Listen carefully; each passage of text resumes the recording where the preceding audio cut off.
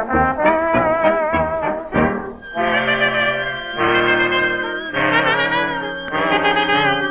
lot of cobwebs in your head. You're getting rusty, so you say. You're feeling better, and everything looks great. And say, you're getting worried, yes indeed. I know exactly what you need. A little sunshine will make you feel okay. Now look here, give the blues a chance. Find a sunny place. Go and paint your face. Sunshine, pay your doctor bill. Throw away his pill. You can cure your ill with sunshine. Why don't you take your teardrops one by one before it gets too late? Hey everybody, this is Jordan Poole, author of Postmodern Gypsy, and thank you for listening to the Postmodern Gypsy podcast, being recorded from Priscilla, Queen of Backroads. This is episode 4.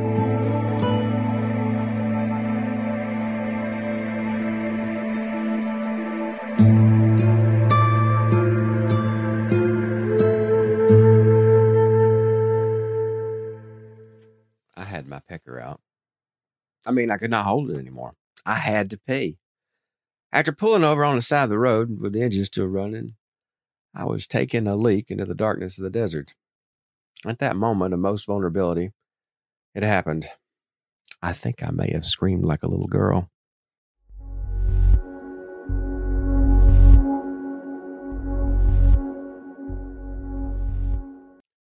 Out of nowhere, out of the darkness, a guy came and yelled, "Hey, excuse me!" I screamed afterwards. After composing myself and apologizing for my high, shrill scream, I found a new friendship. Having recently been released from jail for public intox, was a very sober and dehydrated young gentleman, a Navajo native named Joseph, who was in need of something to drink. It was apparent that he had spent some time and many miles in the desert that day. As always, my glass growler jug full of tea came to the rescue. No word of appreciation need be said, as his guzzled moans were testament to his thirst. "I don't live here but more than 10 minutes drive from here. Think you could drive me home?" said Joe. Well, if I do, would you mind me just parking in your driveway for the night? I'm done for driving for the day." "Sure." "Oh, okay." Into the darkness I drove, completely at his mercy. I was trusting in his directions and his decency.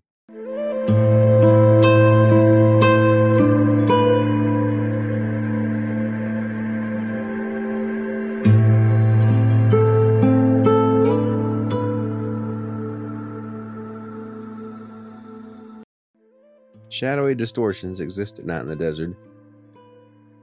This moment felt like the nights I used to drive home from school in Savannah to Tybee Island. The moonless stretches here were just like that of the black expanse of the sea as it looked at night. Felt like an open sea of vast unknown. Around midnight, we pulled into his property. It was a place with no rainfall, no grass. It was almost all just dry, sandy dirt. There was no driveway. I parked towards his little cottage. It was a collection of little tiny houses in a grouping. Joe was so grateful for me helping him out. It was apparent that everyone else was asleep, but Joe would not let me hop back into Priscilla and go to bed until he showed me around. Gosh, he was so proud. "My old lady is asleep," Joe said, pointing at his cottage.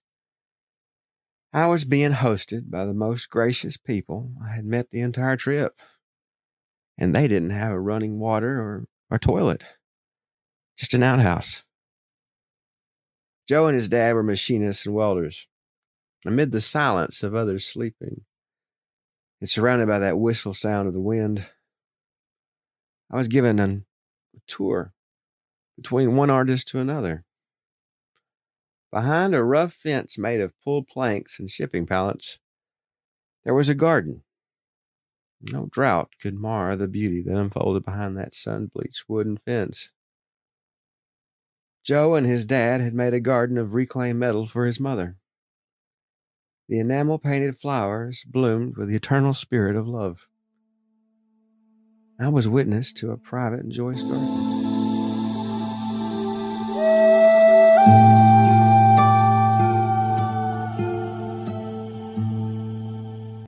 walked the grand gardens of Versailles in France, and the emotion that I felt in that little garden on the Navajo reservation that night, they were equaled.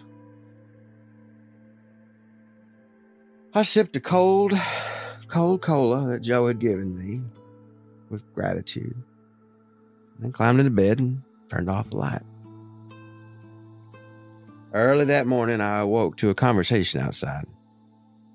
"Dude, I've got a white guy staying here." I was an exotic visitor. I left my gracious host after a fantastic breakfast, where I met the whole family. They sent me off with a full plate of food for lunch. Joe's mom would not have it any other way. After following miles and miles and miles of back roads, I finally came back to the main road. The many tourists were on their way to the Grand Canyon, rushing, not making the slightest bit of effort to let me into the highway. Then came a flatbed truck with Navajo men in its cabin and in its bed. They slowed and allowed me to go on my way.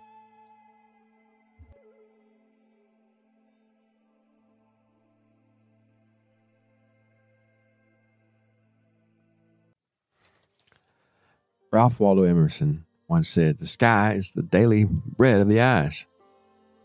This story is an example of one of the many personal moments witnessed during my travels. There's a range of emotions that one feels on the road, witnessing the wonders of nature. Driving by way of some back highway, I saw my reflection in the mirror, smiling back at me. The windows were all down, and the wind was blowing in tufts of warm, cool air from outside. I looked ahead to the driver's side rear mirror. There was no one else in sight, forwards or back. I picked up my phone that was plugged into the charger by the cup holder and the center console. There was no service. No stations came in clearly on the radio either. So I opened up the lid of the console and just grabbed in for something to play. Put the mirrored disc in its slot, and as the sound swirled with the laser tuning in on the CD, I heard the first chords of George Harrison's "My Sweet Lord."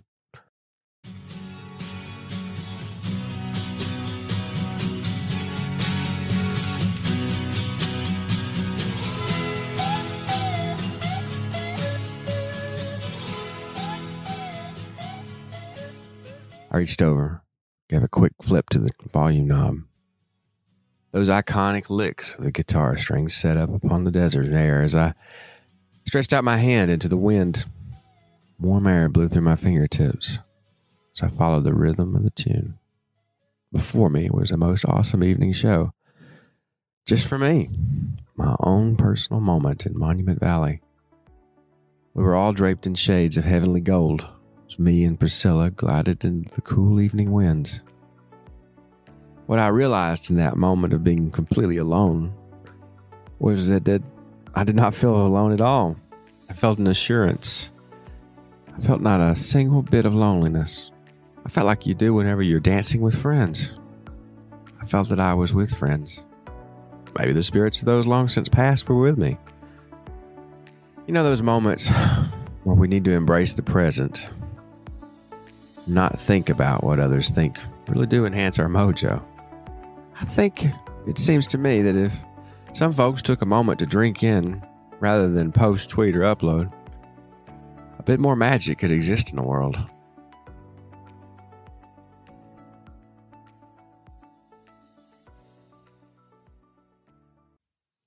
My family has been traveling to the same plot of land in Colorado for 60 years. Travel stories among generations have similar themes in different times. The customs may be much the same, but the economics of our travels have changed greatly. Mama was always sitting in a chair in front of a stretched out quilt. Her large living room was almost always full and taken up by a quilt. The quilt would be tacked on a frame made of 1x1s and held together with C-clamps. She would sit by the hour and stitch patterns using a rainbow of recycled scraps of fabric to make creative designs. My main job was to hand her a snuff can when she asked. And I would sometimes stitch too, but always magically my stitching would be redone the next day. she would sit there by the hour. A mantel clock sat across from her and ticked hypnotically. Without ever looking up from her stitching, she would count the chimes to the hour. Dinner was to always be served promptly at noon.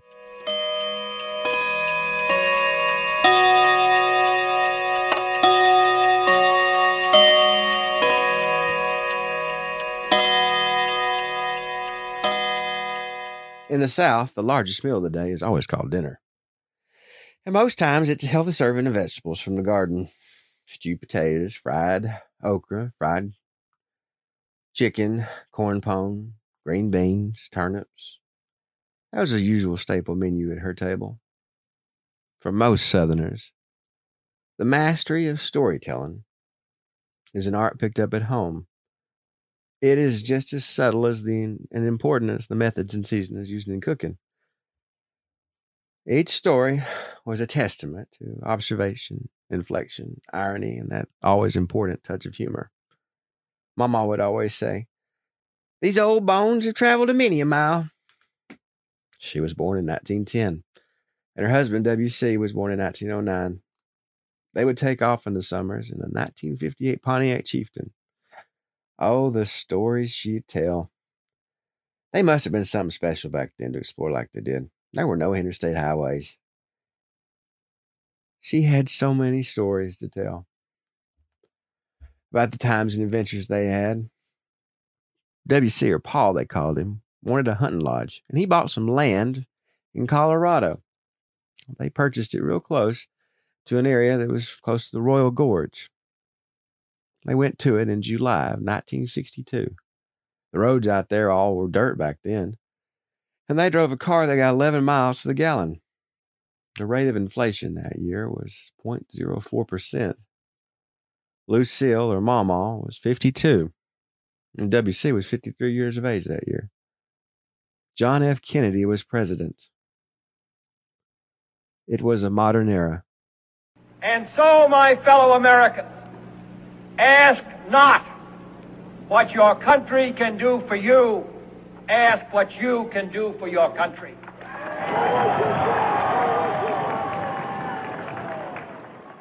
Every morning we listened to the AM news radio program as she would cook breakfast.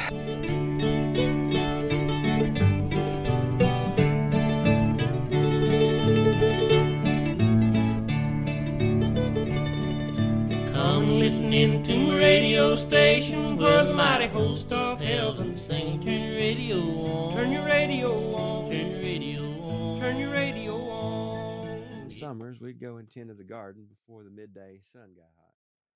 She would sit on the bank of a hill by the garden and tell all the places that she and Paul had stayed together as they traveled around the country.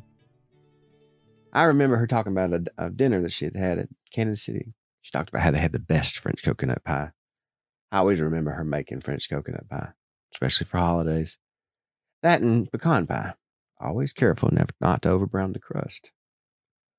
Her guest room had a mounted trout that she had caught on the same trip that took them through Kansas City and up way through the Rockies. Her picture was put in the local paper for catching it. The average price of gas that year was 31 cents a gallon. A cold Coke just cost 15 cents back then. They would take groceries that they had from the grocery store they owned, and they would make many meals off of sandwiches, I was told. A loaf of bread cost 22 cents in 1962. She told me one time that she remembered trying a beer while west of the Rockies. She'd never had a beer before in her life at 52 years of age. But she thought it was just horrible. She thought it was awful. Now, she also didn't like foreign foods. Foreign foods like spaghetti or pizza. She had tried those too. But she would always end her stories with, "At least I tried and I found out." Turn your lights down low and listen to the master radio. Get in touch with God. Get in touch with God. Turn your radio on.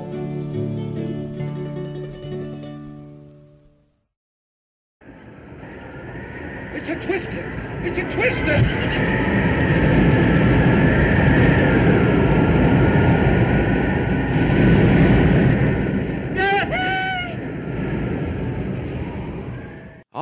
Dorothy. I'll just go another way. That's what I said whenever I was changing directions due to a tornado touching down, causing me to react and changing my travel directions for safety. The changing of my direction was one of many taken during the trip. Priscilla and aerodynamics were never the best of friends. We liked to drive below the speed limit. It makes for slower travel, but much more economical in the end. A penny saved is a penny earned, especially with the price of gas being what it was. Now, this one particular afternoon while driving in Kansas, I found myself going about 85 to 90 miles an hour. I was rattling down a 2-lane highway. There was the sounds of wind whistling, and with the clinks, clanks, pops, and thuds of Priscilla. Occasionally, we would go airborne. At one point, I took a quick turn that caused the tires to squeal. I heard the clunk of all my belongings taking new positions in the galley behind me. Every item that had once been neatly organized inside her cabinets came out for a roll-around party on her floor. She was playing those toe straps that held her on to the back of the truck like a fiddle. A tornado was clearly off to my right. I was taking an unexpected route, despite how many times my GPS told me to make a legal U-turn. GPS, in all of its infinite wisdom, it's oblivious to the weather. I had both hands on the wheel, and I was focused on getting ahead of the storm. Somewhere over the rainbow, way up high, there's a land that I heard of once in a lullaby. Hang them up out in the sun and they'll evaporate. When the trouble starts pounding at your heart, rub the injured part with sunshine.